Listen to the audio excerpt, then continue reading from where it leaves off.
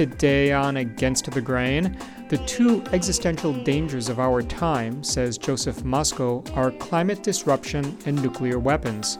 The first is the product of petrochemical capitalism. Around the second, an elaborate fear-based U.S. national security culture has been constructed. I'm CS. The University of Chicago scholar talks about his book, The Future of Fallout, and other episodes in radioactive world-making, coming right up.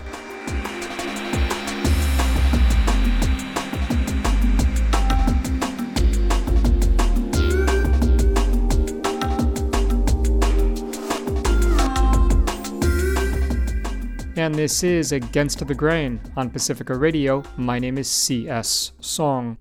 Fear of mass destruction is what, according to my guest today, the U.S. population was taught to feel after 1945, fear specifically of nuclear annihilation. If the nuclear crisis isn't over, and Joseph Moskow is convinced it isn't, what about climate crisis and all the anxiety that provokes? Where do these two existential dangers, climate disruption and nuclear weapons, intersect? And what have nuclear nationalism and petrochemical capitalism, to use Moskow's terms, done to create and exacerbate these threats to our very existence? Joseph Moskow is professor of anthropology at the University of Chicago. His new book is The Future of Fallout and Other Episodes in Radioactive World-Making. When Joe and I connected recently, I asked him about mass media reporting about crisis, about crises currently unfolding and crises to come. The issue of crisis, I think, is one that's super diagnostic of our moment in the sense that it's much easier to tell a story about what is going wrong in the world and what kind of urgent conditions are emerging than to respond with positive modes of redress and of answering rather fundamental conditions that are shaping the world. So part of what The Future of Fallout and other episodes in radioactive world-making is about is tracking kind of the evolution of a political culture that uses crisis talk as a way to basically limit political potential and to freeze out the kind of collective mobilization that I think many people assume is embedded in any evocation of crisis, where, usually the line is, somebody declares a crisis and this is a call to the collective to respond to it and to mobilize resources to create a pre-crisis condition. But many of the problems that we're dealing with right now are so long-term and have such deep kind of structural relations to our economy, our national security, our environmental conditions, that the temporal logic of crisis doesn't really function in the way in which most people expect it to or want it to. And therefore, a kind of media culture that's rehearsing the kind of announcement of urgent conditions all the time is actually not, I think, helping change the world and restoring or creating the terms for a more peaceful and secure every day. And so many of the chapters in the book are efforts to either explain that and show how that came into historical formation, or to point to a moment where things might have been done or handled differently, and that might have had huge implications for the world that we find ourselves in right now with all of its many, many tiered challenges. But it's mostly to really issue a provocation around the reliance on crisis as a way to mobilize political discourse and political resources. Tell us a bit more about what you were saying about how crisis talk in the mass media today invites us to return or to want to return to pre-crisis conditions, and why you think that's kind of inadequate given the trajectory of what's going on in this country and around the globe over the last several decades and the last century, really. So the issue of crisis is one that evokes a notion of some kind of temporal mode of reasoning about a prior state of conditions that have become undone in some way that creates urgency and worry, and that collective action could restore to a pre-crisis state. So it is a modality of politics that suggests that there's a prior state that's much better than the current one, and that should be the goal of the political, which is to return to that pre-crisis mode. And when you think about the really large-scale challenges of the current moment, I'm not sure that really functions anymore. And so it raises the question of why crisis talk is kind of this proliferating refrain when the conditions that I think really need address might be, kind of parsed as, the United States has been involved in 20 years now of counterterror warfare around the world. Many people, I think most, would say that has been a hyper-violent and non-successful endeavor, and yet in many respects it goes on and has been naturalized as a kind of coordinate of national security policy involving the maintenance of 800 plus military bases around the world, lots of covert action, lots of special forces, and yet we don't have a way of thinking about that collectively. Alternatively, we could think about conditions of the global environment in which every earth scientist has been loudly proclaiming across their multidisciplinary toolkits that something very serious is happening with atmospheric chemistry that is shifting the temperature of oceans, that is warming the planet, that is producing very large-scale species decline, and that the projections all are that those things are going to amplify over the coming decades unless something really serious happens around carbon emissions and really a very serious planetary scale effort to deal with the legacies of petrochemical capitalism. And yet crisis doesn't quite apply to that given how long the problem set is and how still unfolding the conditions are. And this is before we get to questions of global finance and the extreme kind of concentration in wealth in most major countries around the world, including the United States, which has really pushed our financial order into worlds where inequality is at record levels and intensifying. And we don't seem to have vocabularies that can think on structural terms about existing conditions. And so in the absence of those languages and those commitments and those kind of longer term conversations, crisis talk is used to signal urgency and care and a desire for a kind of different order.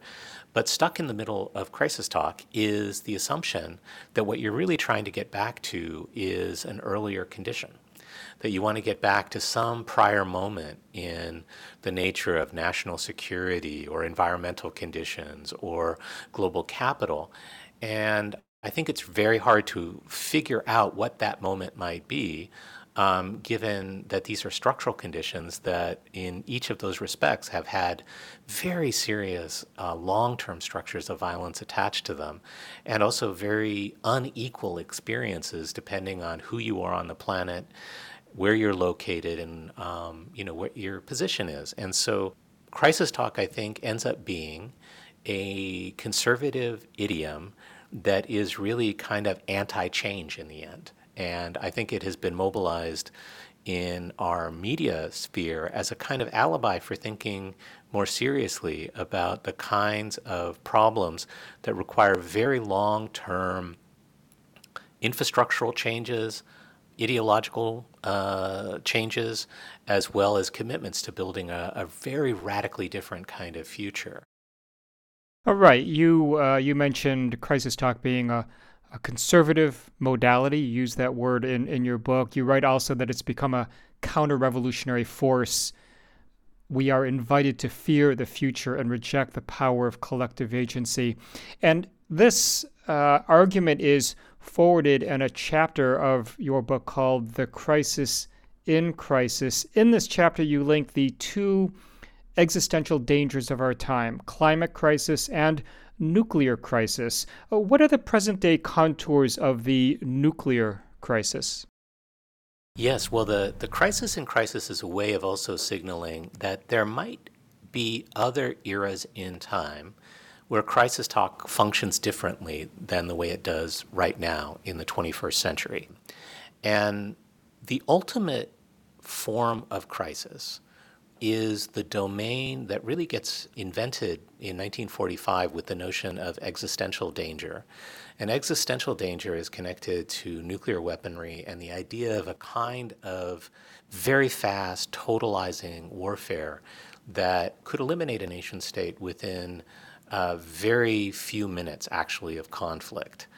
And from 45 on, my argument is that the United States has built a political culture, a national security culture around that concept. And part of that is evidenced in the building out of a national security state and the transition from having a Department of War to a Department of Defense, which happens in 47.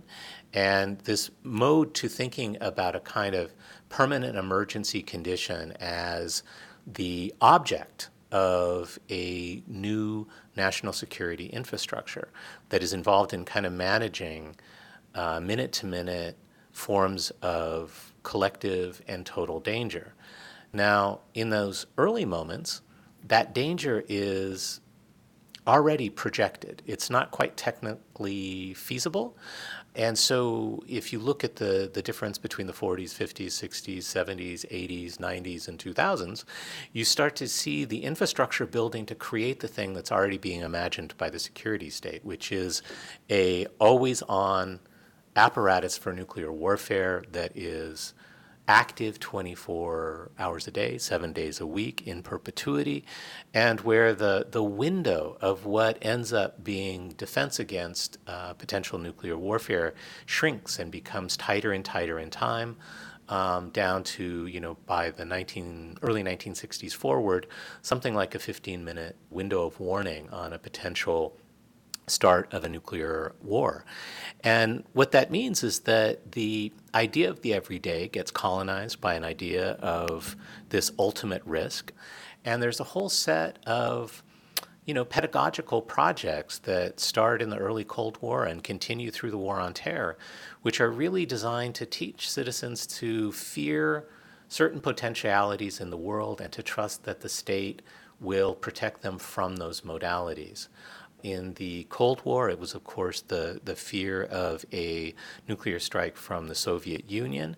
And after 2001, it was this much more amorphous kind of figure, much more flexible, of a terrorist with a WMD.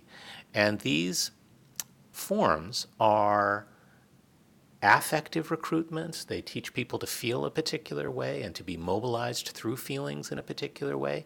They have imaginative components in the sense that they start to designate what kind of dangers are possible in the world and which ones are the state concerned about and do state agencies try to interact with. And then also they have this very powerful effect of eliminating the space for other kinds of futurities, for other kinds of arguments about the kinds of everyday insecurities that most people are living at the level of their physical health, their housing, their economic security, that are amplifying over this time. And so my argument is that as the U.S. develops a very elaborate national security discourse and culture around existential danger, it also has less and less time for thinking about those things that a non-national security state might be actually focused on very directly, which has to do with health, environmental safety, education, infrastructure, and so on. And we're now living in a moment where we are 70 plus years into that conundrum. And so we have a very contradictory state of affairs in the United States with a huge ongoing investment in national security, particularly focused around nuclear weapons, and deep structural problems at every other infrastructural level in society. Joseph Moskow joins us on Against the Grain. I'm C.S. Song. He is professor of anthropology at the University of Chicago. and we are talking about his new book. It's called The Future of Fallout and Other Episodes in Radioactive World Making. It's published by Duke University Press. Well, one could say that once the atomic bomb was developed and our enemy, the Cold War enemy, had it and could deploy it, that it was the duty and the responsibility of the state, of the U.S. government, to inform its citizens of the possibility of nuclear annihilation.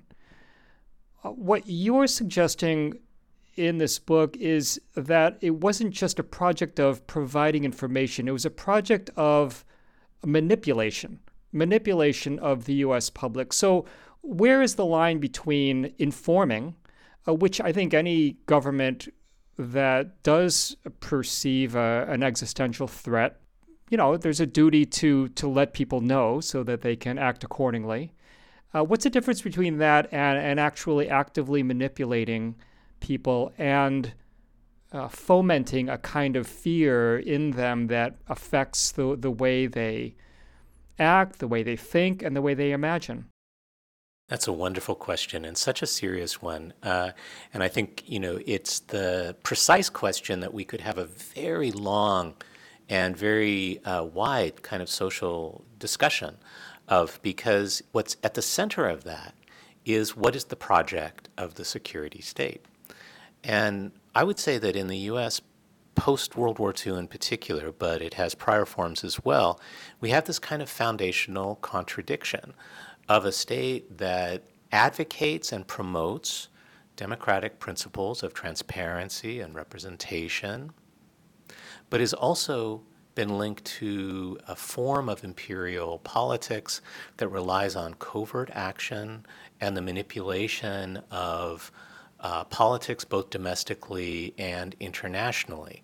And so at any given era, when you ask the question that you just did, one could look for what are the dynamics of this contradiction between the positive form of American democracy, which states a whole set of principles that are admirable in their collectivity and in their inclusion and in their hope for peace, versus the practices of the state, which have in many respects worked extremely diligently and using every mechanism available to stifle domestic protest and mobilizations, and to intervene in other states, either through covert actions or through explicit modes of threat. And so this is, I think, the challenge of our moment right now, is to understand both that history in its manifold forms, but also to think very seriously about what it means when the state now argues for a particular kind of emergency condition, given that history.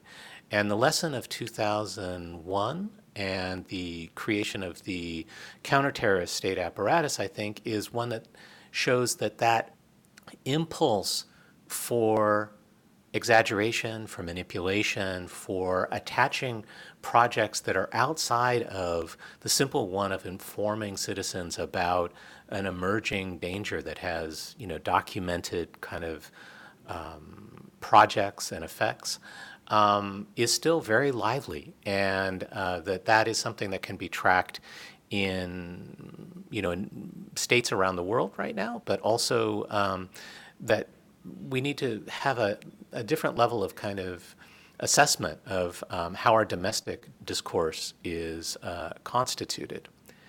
Now, I'll say one other kind of general thing, which is that the early Cold War state had a verifiable problem, which is a brand new technology, nuclear weapons, that had been developed in secret, that were used in secret, that the American public had no knowledge of. And they could see an emerging political order that they were very involved in building as well, that was going to be structured around this confrontation over this new technology, which had, hyperviolence at its, everyday core. And so the early conversations around how to handle that were very much along the lines of what would be the line that would be proper for informing citizens about an emerging technological capability that would not terrify them, but that would activate them as political subjects. And so there are these kind of incredible policy debates about the differences between fear and terror as mobilizing agents. This is a discourse that I discuss in my second book, The Theater of Operations, in some detail, and track up through the War on Terror and the implications for kind of later eras. And, that is a very serious kind of public policy question in which I think you could have many different perspectives on the righteousness of the decisions that were made and also the political projects that were pursued. But I think very quickly after that, the effort to constitute Americans as nuclear subjects, that is, as entities that understand existential danger in a way that aligns with state interests, becomes very much the goal. And that is behind a giant kind of propaganda effort through civil defense and through fomenting images of foreign danger in ways that sometimes were correct, sometimes were made up. And it becomes a basis for how the political parties actually organize their claim on what they are going to promise to each generation of voters. And it becomes a huge distortion field right in the center of American democracy that is amplified by the accompanying infrastructure, which is that nuclear weapons authorize and amplify the building out of a secret national security state, which is not only involved in, agencies like the CIA and the national security agencies, but the entire apparatus of scientific development, the military deployment, this very gigantic national and ultimately international infrastructure around nuclear weapons is all constituted via state secrecy. And so that also has a huge distorting effect on democratic practice. And it is consolidated then in the idea also of a president that gets to have sole authority on how to use these ultimate weapons, one that kind of circumvents the powers of Congress, certainly, normal kind of democratic process. So I think, the story post-1945, which is usually the era of thinking about the ascendancy of American power in the world economically, militarily, and so on, is also one where we have a growing distortion in the very concept of what a democratic order is via the nuclear danger. And what the future of Fallout is also trying to point out is that focus on a singular danger in the sense of the bomb as the ultimate kind of mode of endangerment of the era blocks attention to other forms of collective danger that are working on an equal scale. And primarily, this is the era in which carbon emissions are starting to shift atmospheric chemistry and the global environment in a way that now we talk about as global warming as a kind of collective planetary threat that is on an equal scale to nuclear weapons, even though their internal constitution and the timeframes that they work on are very different. And so what I ultimately want to ask in the book is how it is that since 1945, two dangers the size of the entire planet emerge, but without equal recognition to each of them. I'm CS. Joseph Moskow is my guest. He teaches anthropology at the University of Chicago. Again, his new book is The Future of Fallout and Other Episodes in Radioactive Worldmaking. Yeah, you speak about the climate crisis and the nuclear crisis as largely coterminous periods. And yet, a lot of people would think, well, we've really only been hearing about the climate crisis in the last, decade or two. I mean, there were some hints of it in the late 20th century. What was going on, especially in the U.S., because that's the focus of much of your book, in the U.S., as far as the patterns of consumption among U.S. consumers that point toward the climate crisis as having a much longer horizon than we might think? Yeah, it's a wonderful question and a really serious one, and it upends many of the kind of conventional narratives that we talk about, the kind of grand project of American prosperity post World War II, which of course is also the nuclear age. We have this story that the birth of the consumer society and the rise of a particular American kind of consumer economy, which was then exported around the world based on consumption, on planned obsolescence in many respects, on travel, and on petrochemical capitalism in particular, really created the idea of a robust middle class in which having a lot of consumer items and a lot of freedom and mobility were kind of promoted as an icon of a way of living that was modern, that was had an American inflection, and had a lot of corporate innovation behind it. Well, what we now understand through the work of many earth scientists is that the precise period in the mid-20th century in which the atomic bomb is created, 1945 and afterwards, is also the era of an accelerating consumer society. Earth scientists talk about this as the period of the Great Acceleration, in which if you look at consumption across, let's say, petrochemical capital in terms of travel, in terms of the creation of plastics, even things like the birth of the fast food restaurant, McDonald's being the kind of iconic one, track really fundamental changes in the ecology of the planet, from the chemical composition of air to the acidity of the ocean to biodiversity of particular ecological ranges and so on. And moving back to the nuclear crisis, what should we know about U.S. plans to modernize its nuclear arsenal? Yes, this is a really serious issue right now, one that has not been widely publicized in the United States. And let me speak for a second about three dynamics that are happening at the same time around nuclear politics that do not agree with one another and that suggest we are in a very different political and conceptual moment in terms of thinking about the nuclear danger. So the first would be, and this comes out of our discussion earlier about this question of a consumer economy and petrochemical capitalism, which is that since 2009, 2010, there has been a very serious scientific effort among geologists and earth scientists to ask a very fundamental question, which is there a marker in earthly conditions right now of human activity at the scale of the planet? And the formal question around it is, should geology change its temporal ordering of the history of the Earth to add a new periodization called the Anthropocene to designate a period in which no matter where you go on the planet, you can find a effect of human industrial activity?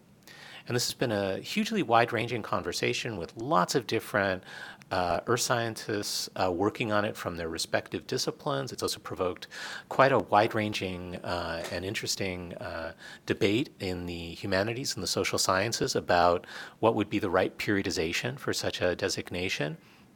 But in the last couple of years, geologists in particular have identified the radioactive signature from the atmospheric nuclear testing of the 1950s as a marker in the Earth that can be found everywhere, literally on the planet, and that will be present for tens of thousands of years. And so it meets this kind of technical criteria of their designation for naming a new geological epoch. So this means that what the earth scientists are saying right now is that the first 15, 20 years of the nuclear age was such a traumatic episode in the history of the planet that it should now be the inaugural start to a new way we tell the story about the geological history of the Earth. Right, and perhaps anticipating these kinds of global environmental effects on human beings, of course, as well. There was a concerted effort by non-nuclear states to do something on the international level to try and stop the nuclear arms race, to prevent things like testing with all its environmental effects from happening, correct? Absolutely, and there are several periods of intense international activism. One would be in the late 1950s, early 60s, which is a global campaign against radioactive fallout, and that's a key moment in the birth of the environmental movement, and also leads up to the 1963 treaty against nuclear testing, which is both simultaneously the first nuclear arms agreement and also the first environmental international treaty. And so we have this kind of linked concern throughout the second half of the 20th century about nuclear weapons and environmental conditions and the terms of international law. Now, in recent years, the huge achievement of non-nuclear states has been to mobilize, and it's been a very long, very serious campaign at the United Nations to create and pass a treaty on the prohibition of nuclear weapons, which actually entered into force earlier this year on January 22nd. And this is a designation of nuclear weapons as an illegal technology, joining a list of other technologies like chemical and biological weapons. And it's a very forceful reply of non-nuclear states to acknowledge that the promise that was embedded in the Nuclear Non-Proliferation Treaty that was created in the late 1960s and has many nuclear states as signatories to get out of the nuclear weapons business as quickly as possible, that was never followed up on, and that nuclear states continued to build and deploy nuclear weapons while being part of that treaty that kind of promised that the end of the weapons regime was at hand. And so the Treaty on the Prohibition of Nuclear Weapons, which has not had a lot of publicity in the United States, and one of the truly kind of shocking things of the last, let's say, 5-6 years, is that very major things are happening in nuclear policy that once would have been at the center of news reporting and national debates, and certainly part of the official political questioning of candidates for office, have kind of fallen away from public consideration. And this has created a very new dynamic, I think, in U.S. politics. I'm CS. This is Against the Grain on Pacifica Radio. Joseph Masco joins me, MASCO. He is an anthropologist based at the University of Chicago. His books include The Theater of Operations, National Security Affect from the Cold War to the War on Terror, and The Nuclear Borderlands, the Manhattan Project in Post-Cold War New Mexico. We are talking about his new book. It's called The Future of Fallout and Other Episodes in Radioactive World Making. So you were referring to nuclear policy making in the U.S. In the last several years that really hasn't been reported on widely, hasn't been disseminated widely, certainly hasn't been publicized widely by the U.S. government. What should we know about the U.S. government's intentions with its nuclear arsenal, what it wants to do with that arsenal, and how serious it is in light of non-nuclear states' desires to rein in nuclear proliferation, how intent it is to follow those kinds of treaties or the gist of those treaties? Yes, thank you for that question. I mean, it's a very important set of concerns here around what's happened to the international regimes around non-proliferation. And one can point to the post-2001 counterterrorist state and the George W. Bush administration, which started to kind of pull out of many of the international agreements around non-proliferation and to demobilize that set of instruments, let's say, for managing the nuclear danger. And of course, this was part of a large-scale kind of recalibration of what that nuclear danger was, under the logics of the war on terror, in which there were a lot of new imaginaries and discourses around imminent nuclear danger from, not from states, but from terrorist groups and so on. And it had a huge effect on reanimating certain aspects of the nuclear project. So we are now 2 decades into a project where a significant amount of energy has gone into dismantling parts of the international legal regime that were built up over 50 years of Cold War and post-Cold War politics. At the same time, and I've mentioned this, that the non-nuclear states have successfully entered into force a treaty to ban nuclear weapons, which would put now theoretically every nuclear state at odds with the United Nations and with a brand new kind of legal regime passed by non-nuclear states. The U.S. and Russia and China are very much involved in what is termed nuclear modernization. In the U.S. context, what this means is a projected multi-decade project to the tune that's now estimated is between $1.3 and $1.5 trillion over the coming decades to build new nuclear weapons and to build a new triad of planes and intercontinental missiles and bombers and submarines that will be the delivery vehicles for those weapons.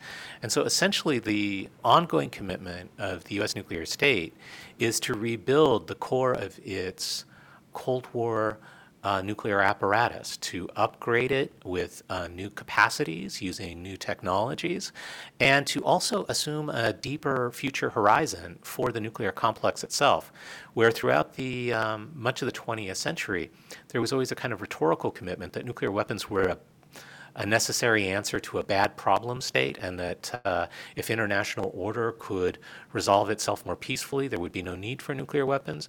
The current nuclear states are getting ready to maintain and advance their nuclear capabilities through the 21st century. So we're in the midst, to put it directly, of a new arms race, but a new arms race that will not look like the one that structured the mid part of the 20th century. If you think about the radical technological changes in computation, in material science, and informatics that have happened over the last 20 or 30 years, that's the new infrastructure for supporting the building out of a new nuclear complex. And this has not been on the ballot. This has not been subject to public debate. It's something that links the Obama defense plan to the Trump defense plan to the Biden defense plan. So it also crosses administrations with seemingly very different kind of political projects, but around nuclear weapons, they are largely in agreement that the U.S.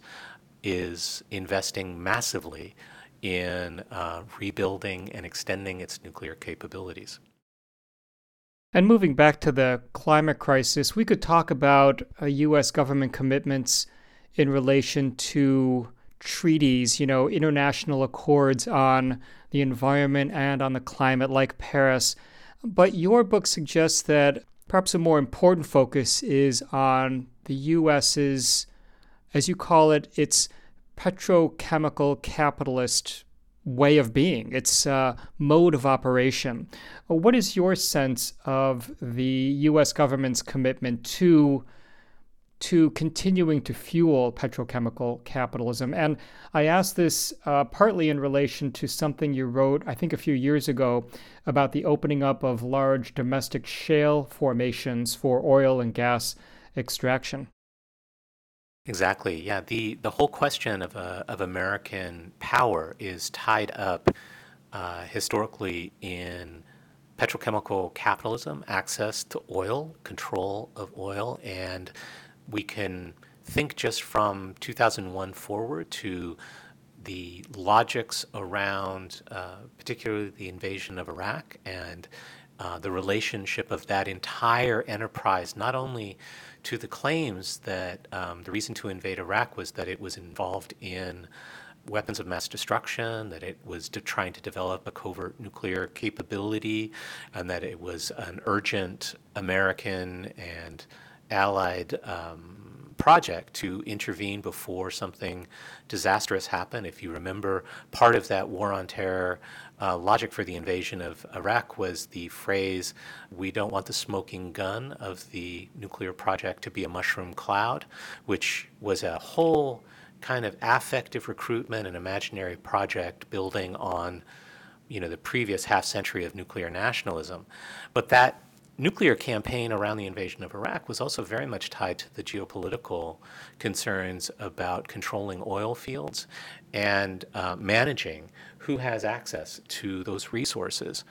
In subsequent years, the development of fracking, of shale extraction, which involves some new drilling techniques, but also quite crucially involved in the George W. Bush administration, the exemption of oil companies dealing with shale extraction from both the Drinking Water Act, the Clean Water Act, and the Clean Air Act. So it was essentially given an environmental pass for this new kind of drilling. Several historic shale deposits within North America, in the Dakotas and the Permian Basin in West Texas in particular, were opened up as gigantic sources of new energy. And that has transformed in recent years the U.S. from a country that was not producing enough oil and natural gas to support itself to the leading state in producing both. And so it's been a very significant kind of shift in the kind of geopolitics of oil as well as the understandings around national security and natural resources. That's Joseph Moskow, teaches anthropology at the University of Chicago, joins us on Against the Grain. I'm C.S. Song. We've been talking, Joe, about portions of your new book, The Future of Fallout, and other episodes in Radioactive World Making. You can find a link to that book and to Joe and his work on our website, againstthegrain.org. But there's a lot that we haven't talked about, so can you give us a sense of what else this book contains, what else it addresses? Yes, so this is a collection of essays which really are my effort to understand the changing kind of conditions of American life in particular. And the lead essay, The Future of Fallout, theorizes this question of lag that we've been talking about. And by lag, I mean the fact that nuclear nationalism, petrochemical capitalism, which are really consolidated as the kind of core of American commerce and political power and geopolitics in the mid-20th century, that we are now dealing with the effects of those commitments, but displaced in time in a way that was very hard to understand as they were unfolding. And that we have now lots of different processes, particularly around environmental conditions, where we're really dealing with the decisions, the activities, the ways of living, the industrial and corporate practices, national security practices that took place decades ago, and we are now living in a kind of aftermath of those conditions. And so much of the book is trying to ask the question, how were those processes normalized as they were unfolding in real time?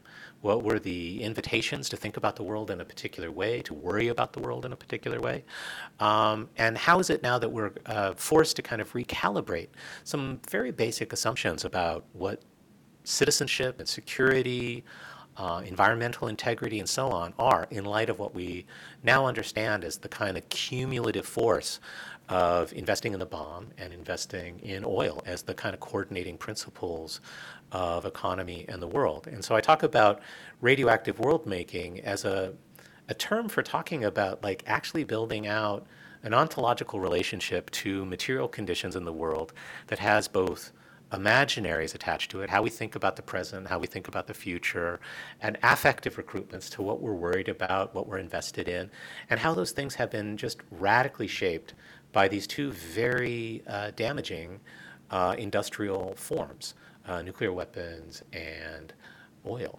And so each chapter takes a different look at that from a different historical moment using a different archive. And it's a very wide-ranging effort to destabilize a kind of accepted story about the last 75 years, about what's been built in the U.S., what the ideas are about everything from security to modalities of the good life to questions around race and gender and national security issues. It also deals with what it means to be living in a period of constant technological revolution, which promises a ever improving, even utopian future, even as the accumulating effects of some of these technological revolutions are things like the bomb with all of its negative attributes, or petrochemical capitalism with its environmental destabilization. And so it's an effort to track back and forth between the utopian promise of American industry and economy and technology, and its more damaging and apocalyptic imaginaries around those very same forms. So we began this hour talking about crisis talk, right? The prevalence of the theme of crisis in mass media reporting, right? You turn on the news and it's just all about this crisis and that, public health, environmental, international security, national security. And you were talking about how that kind of talk is fundamentally conservative. It encourages us to think in a certain way. And in a sense, it paralyzes collective action. It discourages it. So how do you think about the project of kind of reorienting the U.S. public toward collective action, toward action that is sane, that isn't really focused so much on fear, driven so much by fear, but can imagine new possibilities, can think about the future in ways that isn't shrouded in, dismay and utter doubt, nihilism, and a sense of just overwhelming pessimism?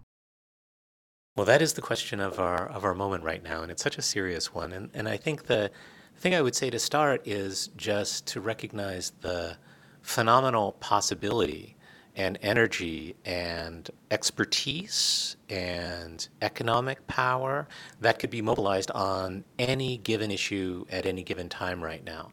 And so part of my critique about the way crisis talk functions in our era right now is that it focuses people on documenting a negative outcome without building the necessary kind of coalition and alternative imaginaries that might suggest not just a kind of return to a pre-crisis state, but actually a change in the foundational conditions of society. And because the issues that we're talking about right now are so imbricated in one another, I think a lot about the challenge of how to explain a climate refugee right now. What would we say is the correct diagnosis of somebody who's been forced out of their home because of a changing climate, hot or cold or raising oceans or so on? Would we say that that's simply an environmental condition? Well, then we have to talk about the amplifying force of petrochemical capitalism. If we're talking about petrochemical capitalism, we also have to talk about the implications of military geopolitics in support of that enterprise. If we're doing that, then we're also involved in thinking deeply about the corporate financing defense budgets that enable these forms to function in the world. So I'm not sure how one could describe and explain in a simple way what the forces are that would drive somebody onto the road to get away from the place that they've been raised under these conditions of a kind of radically changing climate. And so that's not a crisis. That's something more than a demand to return to some prior conditions. That's something that forces us to address some very basic structural conditions in global finance, in international relations, in the way that we mobilize technology and corporate capital, and that we take a very different relationship towards land, towards water, towards atmosphere. And that just requires much more creativity and not a kind of default position that there was a prior moment that made sense. Because, of course, for so many people, in North America in particular, when we're thinking about the long legacies of anti-blackness, of indigenous dispossession, of anti-immigrant politics, it's not clear which prior era you would say is the moment pre-crisis. So the invitation of the Crisis in Crisis piece is for people to very formally think about what are the kinds of arguments and recruitments that one could make right now that are not grounded in negative futurities, that are efforts to imagine new modes of collectivity and new distributions of resources and new organizations of capacities that might break with some of these long-standing patterns of very deep structurally oriented forms of violence that I group under the phrases of nuclear nationalism and petrochemical capitalism, that we now have very well documented evidence of the damage that they've caused to collective conditions, and to take that seriously as an invitation to move past those forms. And I want to add, following up on our conversation about the Anthropocene, about the prohibition on nuclear warfare and the nuclear modernization plan, I think each one of these really organizes a very different kind of future. They conflict with one another. One could say right now that nuclear modernization has yet to come under review of the Treaty on the Prohibition of Nuclear Weapons, which would render the modernization plans, I think, illegal under international law.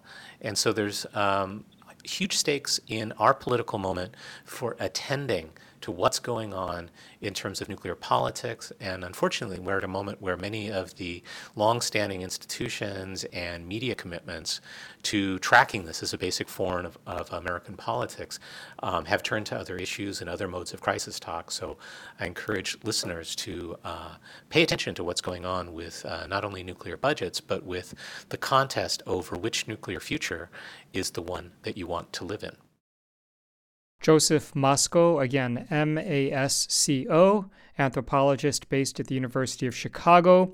His books include The Nuclear Borderlands and The Theater of Operations. His new book is called The Future of Fallout and Other Episodes in Radioactive Worldmaking. It's published by Duke University Press. Joe, thanks so much for writing this book and for joining us today. It's my great pleasure to be with you. Thanks so much for the invitation. I very much appreciate it. And this is CS, suggesting the important thing is not to stop questioning, and we hope you'll join us next time.